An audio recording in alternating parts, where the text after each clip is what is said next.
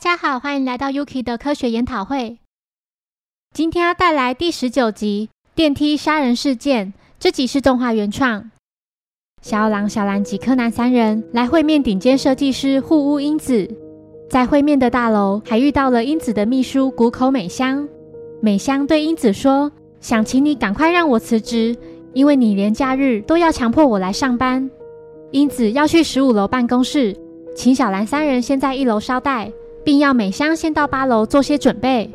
一段时间后，英子来到1楼，并急忙对柜台人员说，她打给美香都无人接听，能否一同前去看一下？柜台人员说，美香搭乘的电梯一直停留在8楼。几人来到8楼后，英子抢先走出电梯，然后一脸惊恐地看到一旁已倒地不起的美香，胸口被插了一把利刃，已无生命迹象。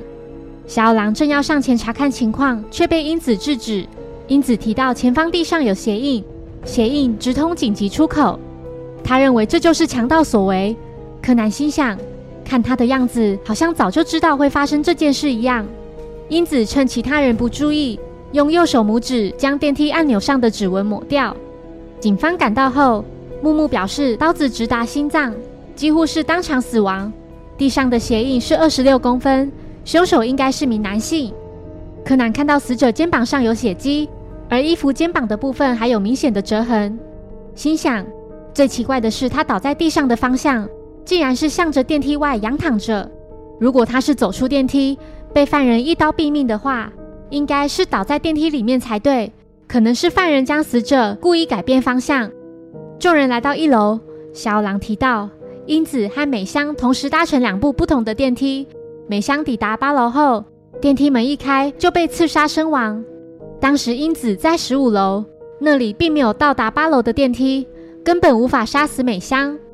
柯南来到15楼找线索，发现电梯前的地上有片花瓣及一些花粉，电梯按钮边缘也有被胶带粘过的痕迹。之后在英子的办公室里发现了一束花，花瓣正与电梯前的相同，这让他明白凶手的手法。柯南麻醉小狼，并变身为他的声音对大家说，关于8楼的鞋印是凶手为了让现场看起来像强盗犯案而事先设下的圈套。凶手在电梯里打行动电话，到达15楼后，在电话里请美香立刻到15楼，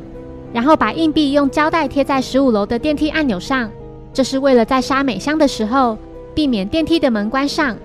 英子在15楼杀了美香后，赶紧跑到她的后方将她抱住，并把死者倒卧的方向改为朝向走廊，接着按抵达8楼的按钮，再把刚才贴在按钮上的胶带撕下来，